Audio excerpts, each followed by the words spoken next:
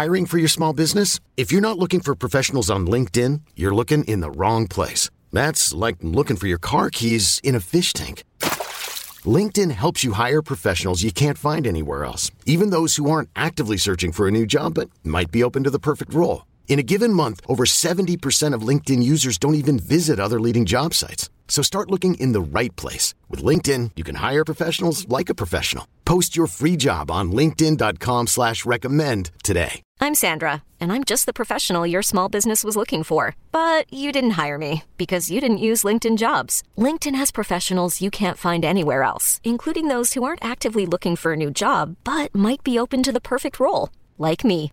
In a given month, over 70% of LinkedIn users don't visit other leading job sites. So if you're not looking on LinkedIn, you'll miss out on great candidates like Sandra. Start hiring professionals like a professional. Post your free job on linkedin.com/recommend today. Hello, Rise Together listeners. Dave here, sitting overlooking the back patio.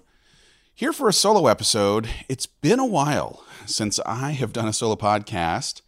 And I'll tell you, it's in part because I'm still so much in the work of trying to dig into and understand why I do what I do, trying to kind of keep the learning that started almost a year ago continuing. And in some ways, it's me trying to find a little deeper sense of peace with myself. In some ways, it's my attempts to build a bit more confidence in myself. To be totally honest, as much as I really do love doing this podcast and the people I get to talk to, the last year has done a bit of a job on my willingness to share anything that might position me as a teacher, since I feel in so many ways that I am a student now more than ever, more than maybe any other time in my life. So think of this episode, think of me as your old pal Dave. Not so much trying to teach you anything, but more that maybe by sharing a little bit of my journey of this last year, that maybe something will spark in you to do a little digging of your own in the hopes that that inner work will be the teacher in your own life. Welcome to Rise Together. My name's Dave Hollis. I'm the host of this show where we're going to hopefully have you feeling a little more normal in this, the human experience. Maybe see yourself even in some of the stories that are told, or have your appreciation of what it means to be human expanded by someone who's come on as a guest who's had a different life experience. In all of it, we are trying our best in community to learn from each other, to grow, and maybe even have a little bit more compassion for what it's like to walk in each other's shoes. When we do, we all rise together.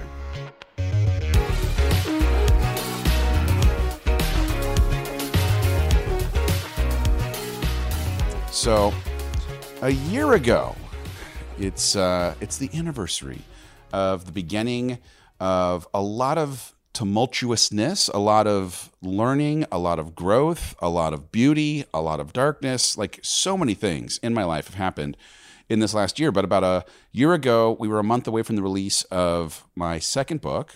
It was called Built Through Courage. I, at the time, was unbelievably proud of the work. I am still really so proud of the work. But at the time, September of 2021, I'm gearing up for the old launch. And as much as I believe it was going to be a great resource for people then, still believe it's a great resource for people now, I also, if I'm being super honest, and I think some of the honesty is hopefully part of what comes out of the work that I am in the midst of, will continue to be in the midst of for some time, I knew something that I wouldn't necessarily say out loud then, even if it was just on an unconscious level. And that is that I was still really struggling in the aftermath of divorce. As much as at that point in time, what am I, like a year and 3 months into divorce, there was something in my mind, like this idea that like nobody wants to go to a sick doctor. Nobody would necessarily want to read a resource that was created by somebody if he were to confess that he was still struggling as much as he was.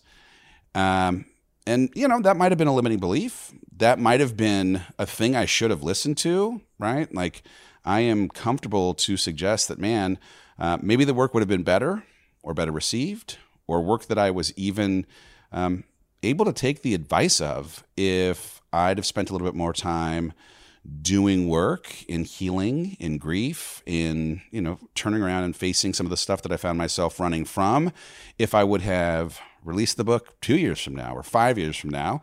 But I couldn't see what I couldn't see at the time. I was blinded in some ways by, call it ego, blinded in some ways by this belief that if I could work hard enough or produce enough or achieve something, that it would in some ways reverse some of the feelings that I was experiencing in the aftermath of that divorce, and the way that rejection was a part of the experience that I'd gone through. And so I pushed forward. I did what I thought I needed to do, that if I could work hard, put on a happy face, be encouraging, be motivational, if I could help some other people, that it wouldn't matter necessarily if you didn't have the full picture of my experience, because I was still doing good work. I was still trying to help people. I still, like I believe today, I still think there are things in that book that if you read it and implement it in your life, that you could have something of a breakthrough in your life. But it feels in some ways like I am being forced to learn some lessons over and over again. I feel, and maybe it's just me, but I feel in some ways like my life has had a few things that I have had to learn continue to present the opportunity to learn them until I actually learn them, right? I don't know if that makes sense, but I've had to learn over and over again that the full picture matters. I've had to learn these lessons around integrity, where you're trying to make sure that what you're presenting is also a reflection of what exists. And in that season of time, I don't know that I was doing a very good job of fully presenting the full truth of my experience. And of course, I'm being retaught these lessons because integrity matters, right? That not owning all of our human experience or only showing the good part, it throws us out of alignment, and that hope for sustaining it is an impossibility. Or at least for me, it wasn't a matter of if I would fall, if I would stumble. It was a question of when, right? It was a question of when the burden of trying to run fast enough, outrun that grief or pain or fear of being found out, or the rejection that sat in the aftermath of divorce, like all of that running, for me, it wasn't a question of if, it was when. And as it turned out, the pressure around the release of the book was going to be the time when all of it, for me, would kind of come falling down. And so many of the things that I've had to learn in this last year end up coming back to a conversation around integrity. Because it's a thing that I have not fully learned in my lifetime, because it's the root of so much of the dissatisfaction, the absence of self-love, the voice of my critic, the shame that I carry. So many things end up coming back to parts of my life being out of integrity with who I am. And so I don't know if you've ever experienced that feeling of being forced to learn something until it actually sticks, or being forced to learn something over and over again. But man, this conversation around integrity, it just keeps coming around again and again and again. And I think for me, while I'm closer to understanding it, I'm braced. I'm bracing myself because I'm in the midst of trying to unlearn a lifetime of relationship attachment, of whether it's, in codependence or in ego and the way that it has been served, or fear and the way that it has catalyzed my behavior, or whatever it ends up being. I have just a lifetime of stuff that I am trying to unlearn in this attempt to be true to myself, right? In having my actions and my truth aligned, the essence of who I am and the version of who I present looking exactly the same. And yeah, of course, it also comes down to like making promises to yourself and keeping them, right? Like that is the vehicle for respecting yourself and loving yourself and having dignity, when you can actually keep your word to yourself. But it's also being okay with showing all of who you are, even the messy intricacies of what makes you human, to the world, to people on social, in your interpersonal relationships on an everyday basis. Because, and again, my experience, denying any part of my experience, right? Curating some version of everything's great, this is awesome, or saying I'm going to do something, but then not doing it, or whatever it is, right? Denying any part of my experience teaches me that the whole of me is not okay, right? Like if there's some part of me that I'm unwilling to bring into a room on some level, again, even if it's subconscious, I'm sending a message to myself that I'm not whole, that I'm not good, that if I were to expose this part of who I am, that I won't be loved. And I, like anybody else, I have a desire more than almost anything in the world to be myself and be loved for who I am. And what's crazy is like that desire, that kind of innate thing that lives deeply inside of so many of us, it can make us do some crazy shit. Like it can make us do things that just don't make sense. It can make us do things that we end up having shame for, regret for, or in some ways are disconnected from, again, the truth of who we are, because we're so worried about pleasing ego. We're so worried about being inside of an in-group, like belonging.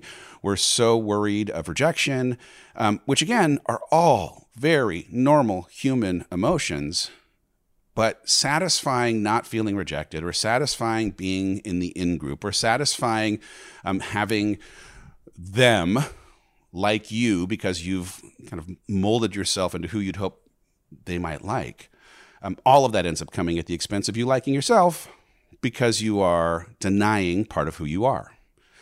And it's part of why I think I just keep learning this lesson, man. I am on a mission to love myself and respect myself and to have dignity in knowing that I did what I said I was going to do, that my actions are aligned with who I am presenting myself to be, and that if there are parts of me that are not yet totally whole, that there is space to honor those parts, to bring them into a room, to have them be part of a conversation, and that even if there are people that could make fun of those parts or not like those parts, having them there and honoring that they are part of who you are and your human experience is more important than pretending like they don't exist and then hating yourself in the dark because of your unwillingness to acknowledge that that's part of who you are. At least that's been my experience. Hey, I'm Brett Podolsky, co-founder of The Farmer's Dog. We make fresh food for dogs. We started the company when we saw what a huge difference it made in my own dog, Jada, when she stopped eating ultra-processed kibble and started eating fresh, whole food. The Farmer's Dog food isn't fancy. It's just real food delivered to your door in pre-portioned packs. It's better for them and easier for you. Get 50% off your first box at thefarmersdog.com/podcast. That's thefarmersdog.com/podcast. At the end of the last fitness challenge that Heidi and I were doing, we were really, really fortunate to have Jack Canfield come in and join a Zoom for some of the crew. And he is the greatest. He wrote Chicken Soup for the Soul, if you're not familiar. And he talked about so many great things. There were so many little nuggets of wisdom. But one of the things that I loved the most was this little clip that I ended up recording in the comfort of this very chair where I am recording this now. I sent it over to Heidi. She put it up on her social. Give a listen to Mr. Jack Canfield. So what I'm saying is that sometimes what you get is what you need, not necessarily what you want for your own evolution and growth. And you have to learn to trust. My assumption, based on years of work, is that the universe is always working in my behalf. What my first mentor taught me was to be an inverse paranoid. Paranoids think the world's out to get them. An inverse paranoid thinks the world out to benefit you. So it's a beneficent universe. Einstein said that. You have to decide one way or the other. It changes the quality of your life. So for me, if I believe the world is always in my favor, everything that shows up, I get to go, okay, what's the lesson here? What quality am I supposed to develop? What am I supposed to learn, etc. So, yes, that that's genius. I want to break it down because for me, it was like one of these mind exploding kind of moments where so many good things are in a single sentence, but against the backdrop of this conversation where I'm trying to understand why things have happened the way that they've happened in the last year, in many ways not making sense at the time that they were happening, only revealing after the fact that, of course, they had to happen in a certain way for me to learn the things that I was meant to learn, and this thing that I'm having to be retaught over and over again around the conversation of integrity and being true to myself being such an important part of where peace and self-love and respect and everything else for myself ends up coming from. I thought it was just such a beautiful way of the universe wink and a little God wink kind of a moment for Jack to affirm some of what I had been feeling just a couple weeks ago when he was in the group having that conversation. So that first thing that he said was, sometimes you get what you need, not necessarily what you want for your own evolution and growth. You have to learn to trust. You know, like in the book, in my Built Through Courage book, I referenced Unanswered Prayers by old Garth Brooks. It's this interesting thing where I think we believe in this idea of praying and forget sometimes that we don't get a say in how the prayers get answered. And sometimes when it feels like we are going through something that is unexplainable, have a hard time believing that the things that are happening could in fact have anything to do with the answering of a prayer. And yet, this isn't Burger King. I get frustrated that my prayers don't get answered my way. It's something that just, again, time ends up being such an important component in this for you to actually see how what was happening may in fact be happening in a way that can benefit you or a thing that you need. As you say, you get what you need, not necessarily what you want. I do wish that you got to detail how you got what you need. I wish that you could, ask God specifically for an itemized chronological list of how you'd like things to happen.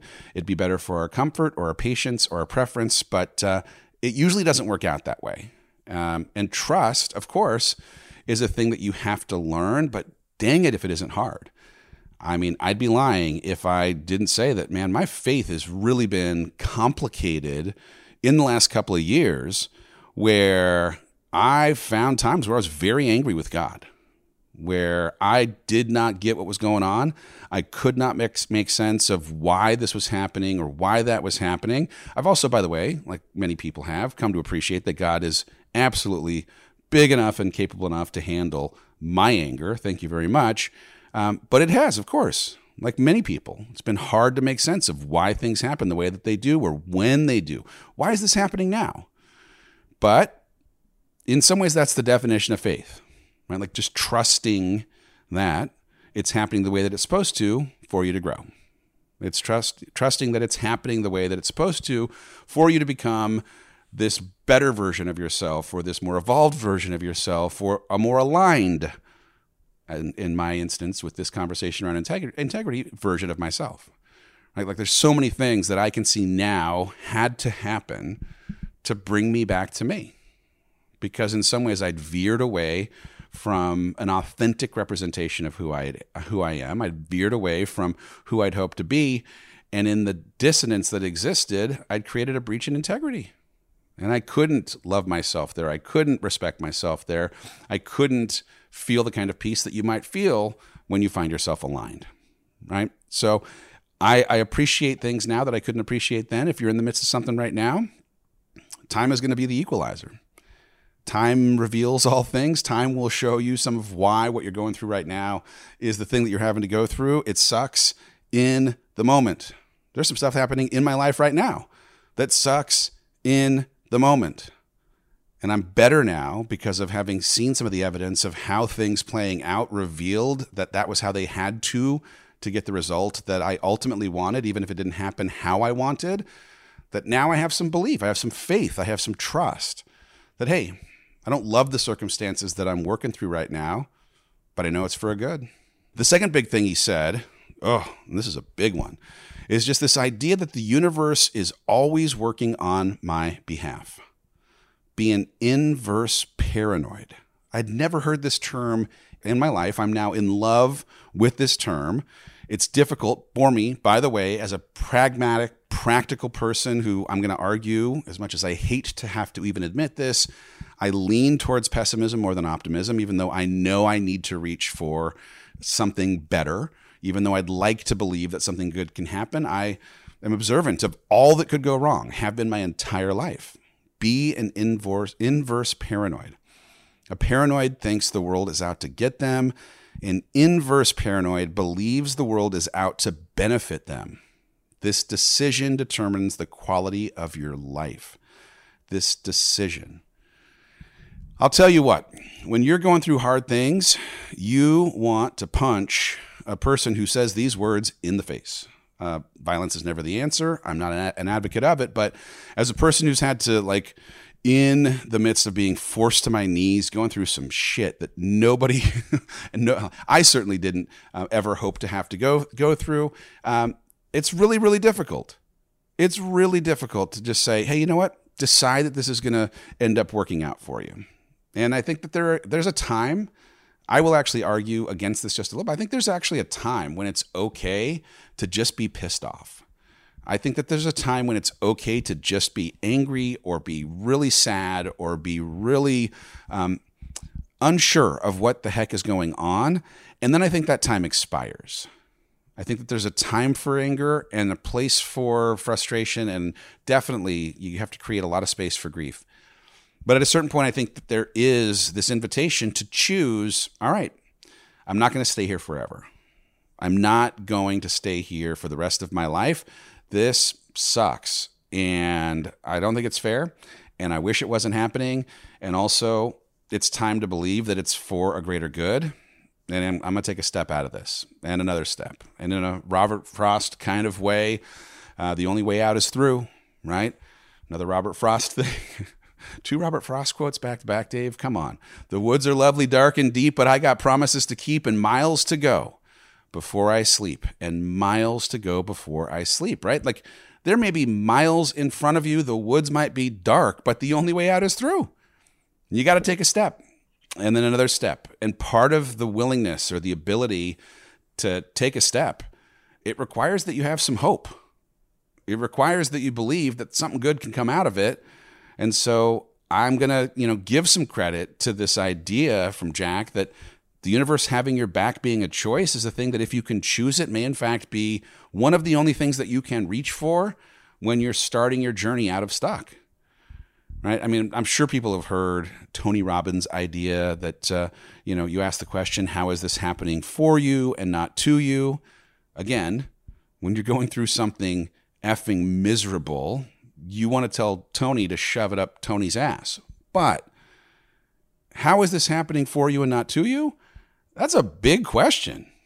That's an important question. It's a hard one, frankly, to totally open your mind to in the midst of hard things, like I said. But the answers usually, again, reveal themselves over time. And if you've built a little bit of faith in God, a little bit of faith in the universe, that this will work out for good, that time will reveal how this was meant for me, how this was going to turn into something that I could learn from, you might just have the hope that you need to take that first step, to take the second step to get on through. The last thing that Jack said was, if I believe the world is always in my favor, then with everything that shows up, I get to ask myself, what lesson am I meant to learn here? And what quality am I supposed to develop? What am I supposed to learn from this? At Alma, we know the connection between you and your therapist matters. But if you're already feeling stressed and burnt out, the idea of trying to find a therapist you really connect with can be overwhelming. That's why Alma's focused on helping you find the right therapist for you. When you browse their online directory, you can filter your search based on the qualities that are most important to you. Then you can book a free 15-minute consultation call with any therapist you're interested in seeing, so you can get a feel for whether they're the right fit before you commit to a full-length session. Alma also makes it easy for mental health care providers to navigate insurance. That's why 95% of therapists in their directory accept insurance for sessions, so you can find care that's affordable without stressing about the paperwork. You want to talk to someone, but not just anyone. Alma is there to help you find the right fit. Visit helloalma.com/therapy60 to schedule a free consultation today. That's helloalma.com/therapy60. When we get to see anything and everything that's happening to us as an invitation to ask those questions, it changes a little of the dynamic in the interaction, because you get to now see it as an opportunity through inquisition to grow.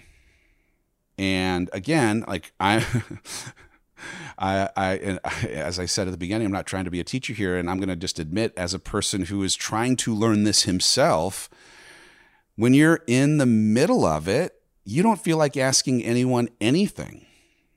I mean, I felt like feeling sorry for myself. I feel like complaining. I felt like not getting out of bed. I felt like drinking. I didn't feel like asking, why is this happening to me?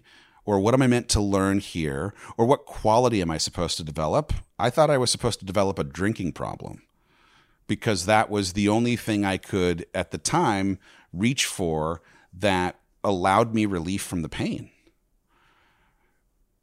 But after pain or that suffering becomes something that you decide you don't want to have as your identity for the rest of time, when you realize that this hasn't been working, it's not a sustainable long-term plan, there's got to be a better option than me resorting to the thing that produces the most shame in my life. There's got to be something other than me devolving into a person that I don't love when I look in the mirror.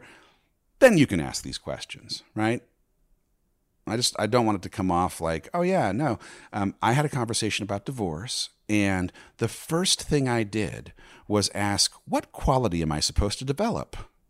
No, I drank like a full entire thing of Costco-sized vodka, because I have very poor coping mechanisms, and I didn't enjoy pain. And then 3 days later, I was like, okay, this is unsustainable. Can't do this. And guess what? I repeated that cycle because it was something that I hadn't fully gotten a handle on. But when you're faced with something tough, something that you do not like to have to handle, there will come a time when you realize that staying in suffering ends up being a choice that you can make to walk away from if you're willing to reframe the question to something around, what am I supposed to learn? What is this meant to teach me? How am I going to grow out of this experience, even if it's something that I didn't love? So as I try to circle back to the beginnings of this episode, I'm asking this question, what am I meant to learn from this last year in my life? Right? Like throwing my hands at the sky sometimes. God, what are you trying to teach me? Throwing the hands at the universe. Where's the universe? All around us. Universe, what are you trying to teach me? Dave, look at myself in the mirror. What are you meant to learn from all of this? Right? If I can for a second work against some of my negative self-talk, work against some of my anger, work against some of the things that my history and programming might have had me do, and just spend a second asking, hey, if the universe is working in my favor here, what was I meant to learn from having to go through this experience, right? If God's answering this prayer, do I have faith in this God? Yes, I do. Do you have faith that he's answering prayers? Yes, I do. Do you think that he might be answering your prayers in his way and not my way? Okay, I can suspend my ridiculous thought that I have a say in how prayers get answered and believe that his ways may in fact be better than my ways every single day of the week, twice on Sunday. What am I meant to learn from this? Right? What was I meant to learn by losing my damn mind around the launch of my last book? What was the lesson? What was the answer to prayer in the weight that I afforded to people who'd maybe take the fact that I lost my damn mind, that I fell, and delight in it? What did I need to learn when I turned to drinking to get away from the embarrassment and the negative self-talk and the darkness that happened in the aftermath of having fallen, having been critiqued, having listened now to my worst thoughts and believed them? What am I meant to learn from drinking? What was working in my favor when I was trying to outrun my pain? And how did maybe that change when instead of running away from the pain, I ran toward the pain by going into treatment? What was working in my favor by making a choice to get help? What might be unlocked when I lost so much of what I had fought to protect in my image, in projecting that everything's okay here, it's fine, I'm not suffering, it's okay. What might be unlocked? For me, every single answer, right? Every single answer, like why'd you lose your mind? What might happen in, becoming the laughing stock of certain corners of the internet? What might be the thing that you learn when drinking was a thing that forced you to get help? What might be learned when instead of running away from pain, you ran toward it in treatment? What might be learned when you lost something in reputation or in whatever it is that you were trying to protect, that ego was trying to protect, that fear or any insecurity was trying to protect at any cost? What might be gained? Every single one of these answers, it came back to an invitation for me to be okay with all of me. All of me. Not just the well-spoken dude who could try and convince you that everything's great. Not the one who could, show up in certain ways on this platform or write certain words in this way, but all of me. The good parts of me, the inspirational parts of me, the funny parts of me, but also the work in progress parts of me, the parts of me that I have shame for, the parts of me that are, better today than they were a year ago, but that are still no freaking where near where they need to be for me to fully love myself every single day. Right? Every single answer came back to the invitation for me to be okay with me, to let ego die, to let the meaning of whatever reputation existed die, to let my having allowed myself to fall be something that could save me instead of be the end of me. Right? Like to be clear, I am mortified that I lost it on a live stream in my backyard. I am embarrassed that my insecurity about book sales, freaking book sales, which of course were like a deeper reflection of my own doubt in myself and the obvious truth of how much more healing I still needed to do, right? It left me in this pathetic, exhausted, manic, neglectful of my most important people wreck. I was a wreck. I felt so unworthy in the aftermath of divorce that I went on a campaign to prove my worthiness. I was hell-bent to prove I was whole while I was broken. And in the weight of that effort, of the time outside of integrity with who I really was on an everyday basis, it came at a cost. A huge cost, a massive, dark, but totally necessary cost. Right? I was the one that needed to get a life. And I was desperate to have a life. I wanted one that I could love and have peace with and respect for.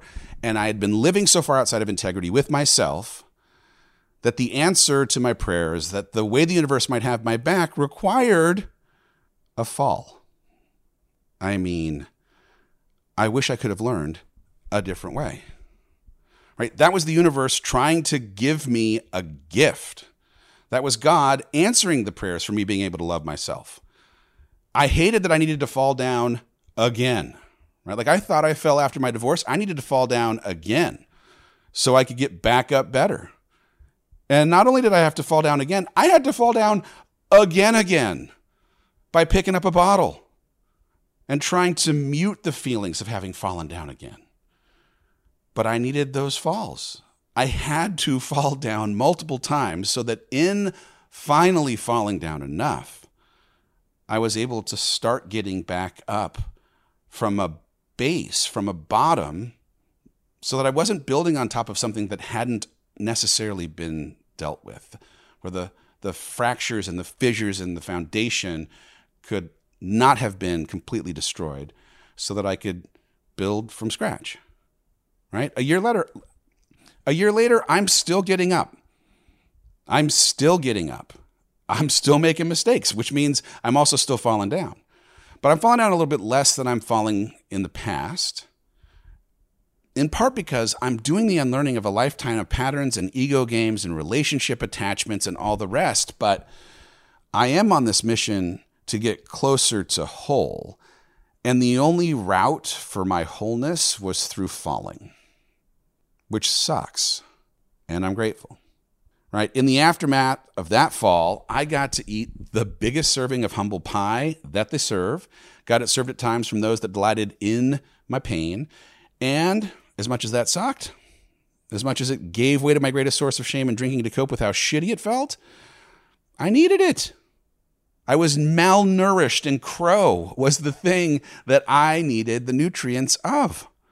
I hate that that's the case, but of course it did, right? Numbing and therapy gave way to treatment and being honest with myself, and I don't know that I would have ever gotten honest if I hadn't gotten to a place where the drinking and numbing was bad enough that I realized it was putting my life in danger, right? I couldn't see it then.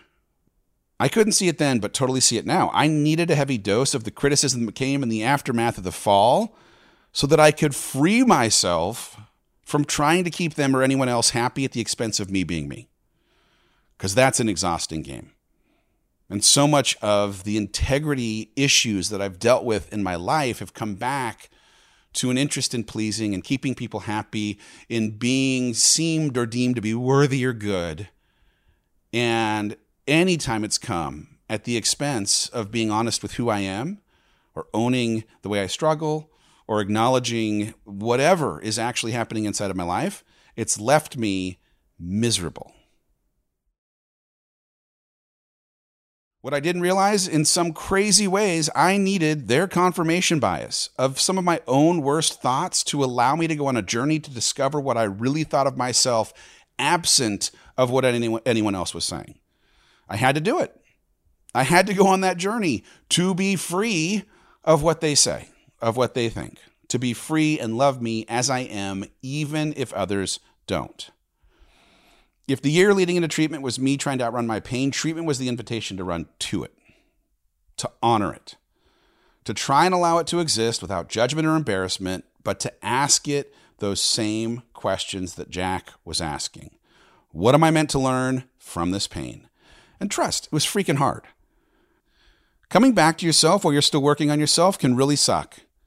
It's why some of you have a hard time being alone. Hell, it's why I still have a hard time being alone right now while I'm still working on all my stuff. I have less a hard time, to be honest, but I still have a hard time sitting in a house when my kids aren't here, allowing me to be with me as I'm still this work in progress. But being alone is where so much of the work happens. It's where so much of the rubber ends up hitting the road.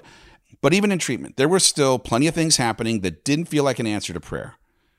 It was so inconvenient and confusing to my kids.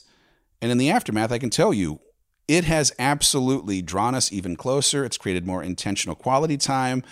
In the aftermath, I couldn't have seen it at the time because it felt like the most disruptive thing in the world. And in a crazy way, it was a source of bringing us together. But at the time, I didn't think it was the universe giving me a big old hug. But the next morning, as I stepped into the most support I've ever been surrounded by, as I sat with a team of professionals and day after day of group sessions, I came to appreciate that I was given an enormous gift that could have only been unwrapped in the setting that I was in that season, right? The pain that I was outrunning was now running toward me, but I was running toward it with an army. I was able in that posture to allow myself to see things that I would not have even allowed myself to admit existed in the relationship. And in the admission, in the alignment, in the truth, I was free from something that had previously had enormous power in my life. I don't want to convince you I'm good when I'm not, that I've figured it out when I haven't, that I'm whole while there's still so much more work going on. That's been the gift of losing what I thought I was building in this fall. Social media has proven itself to be a trap for me at times. When I feel like I, quote unquote, need to post something, when I catch myself doing something because of how I hope it'll position me in a way that's disconnected from how I actually feel, I'm trying to have the discipline to just stay away. Most days, I'd like to think I don't fall into the trap. And sometimes I'm sure I still do because I'm human and I'm still going to have fear or ego or insecurity or something steal the wheel every once in a while. And I apologize if you've seen it happen. In the end, the lesson that I keep being taught is one of integrity. It's a lesson I think I'll keep having taught to me at times in the hardest freaking ways possible until it actually sticks. Doing what I say I'm going to do, when I say I'm going to do it, is obviously where it starts. And often, by the way, where it ends. When I'm in integrity, I build trust with myself, respect with myself. I have dignity and love because of the way that my actions align with who I'd hope to be. When I don't, all bets are off. As the host of a podcast or someone who's on social media, when I curate a story that's disconnected from my truth, I feel like a fraud.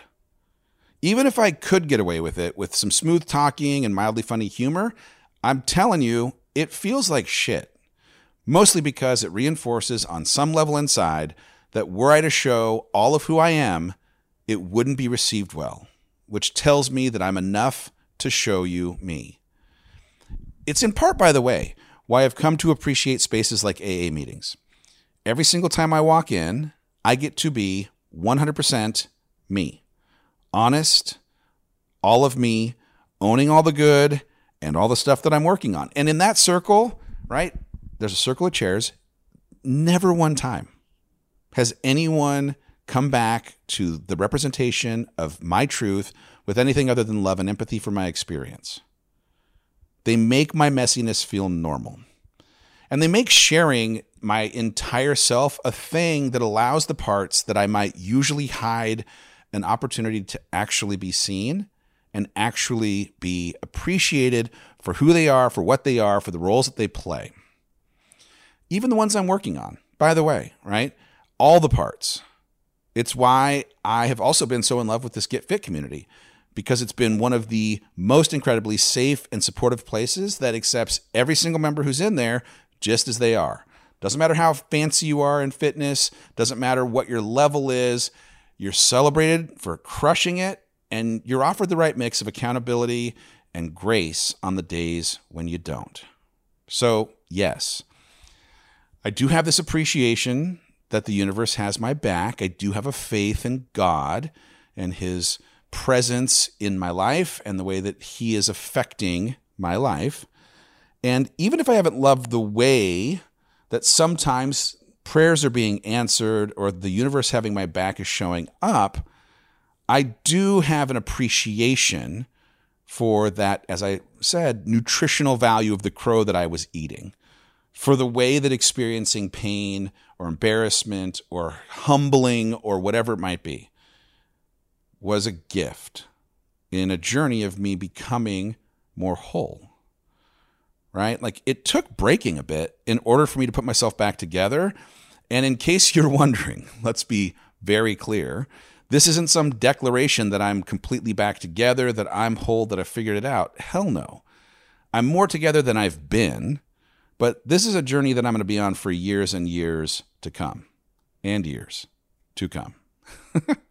One of the things I found in my attempt to become an inverse paranoid is that just believing that things will work out for good isn't enough alone. I know myself so well, and maybe you'll relate to the way that I am, but I have to commit to things that might help rebuild a little bit of that belief in the inverse paranoid so that I can, in seeing actions that align with intention, some pride, so that I can, in seeing a little bit of progress in loving myself because I am doing what I said I was going to do, that I actually end up manufacturing the evidence to confirm that the universe is working for me. I put this up on the gram recently. I won't just read this. It's a quick post, but I'm challenging myself to get outside my comfort zone. It's a challenge that in some ways comes with a promise that I am making to myself. And I also know myself to be my worst enemy. It goes like this.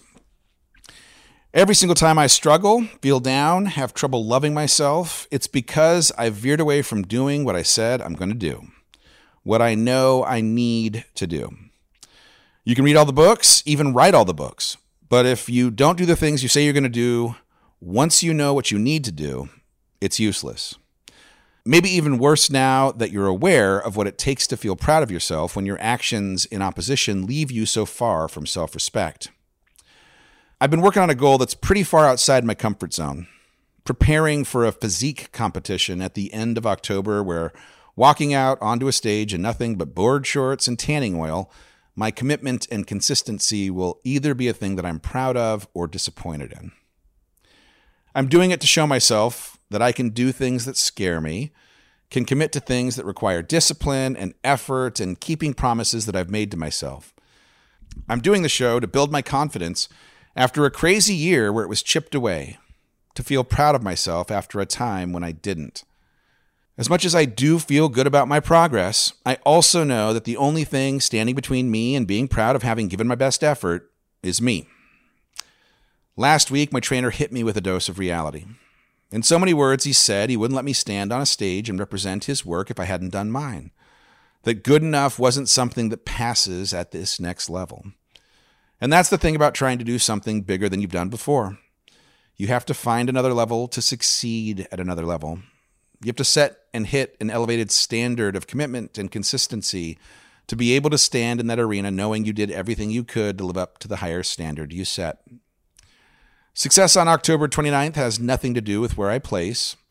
The only measure of success is being able to walk out on that terrifying stage knowing that there wasn't anything more I could have done. The pride of doing what I said I was going to do, that I stayed committed and consistent with my daily effort. 6 weeks to go, time to bear down. So, as we wrap up this episode, I'm excited and terrified of this thing that sits in front of me. Excited because I've been more consistent than I have been about almost anything in a really long time, and terrified because, well, I know myself.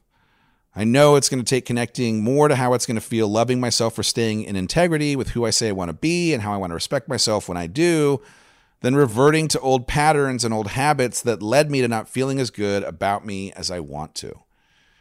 This conversation about integrity, being who I say I am, acting in a way that's consistent with who I am, it's a lesson that I keep having to learn. And I'm hoping that in the next 6 weeks, my consistent actions and keeping promises with myself will keep me from having to learn the damn lesson again. More than anything, it's been a crazy year. It's been a crazy, crazy year. And there were so many times in the year where I could not tell you why the things that were happening. But I have a bizarre sense of peace and gratitude for each of them having happened as they did, in part because of this ability for me to spend time answering the questions that Jack was asking. What lesson am I meant to learn here? What quality am I supposed to develop? I don't know what's going to happen next for me. Certainly, it's not going to be pain-free. Definitely won't be mistake-free. But I do feel a little better equipped as I continue this journey of rebuilding to think differently about the things that are happening and why they might continue to. The lessons that we don't learn keep being taught. Integrity for me is one that I'm trying to get a little bit closer to creating some discipline and mastery around so that I don't have to keep learning things the hardest freaking way possible. I hope you have a great week. Thanks for tuning in to this week's Rise Together podcast. I'll see you next week. Take care.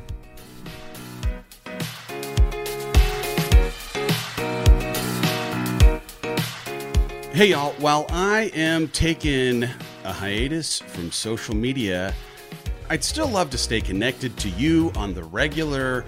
If you head over to MrDaveHollis.com, I have an opportunity for us to become one-way pen pals. Yep, I'm going to be sending out regular updates, stories, observations, hopefully things that will also make you laugh or think.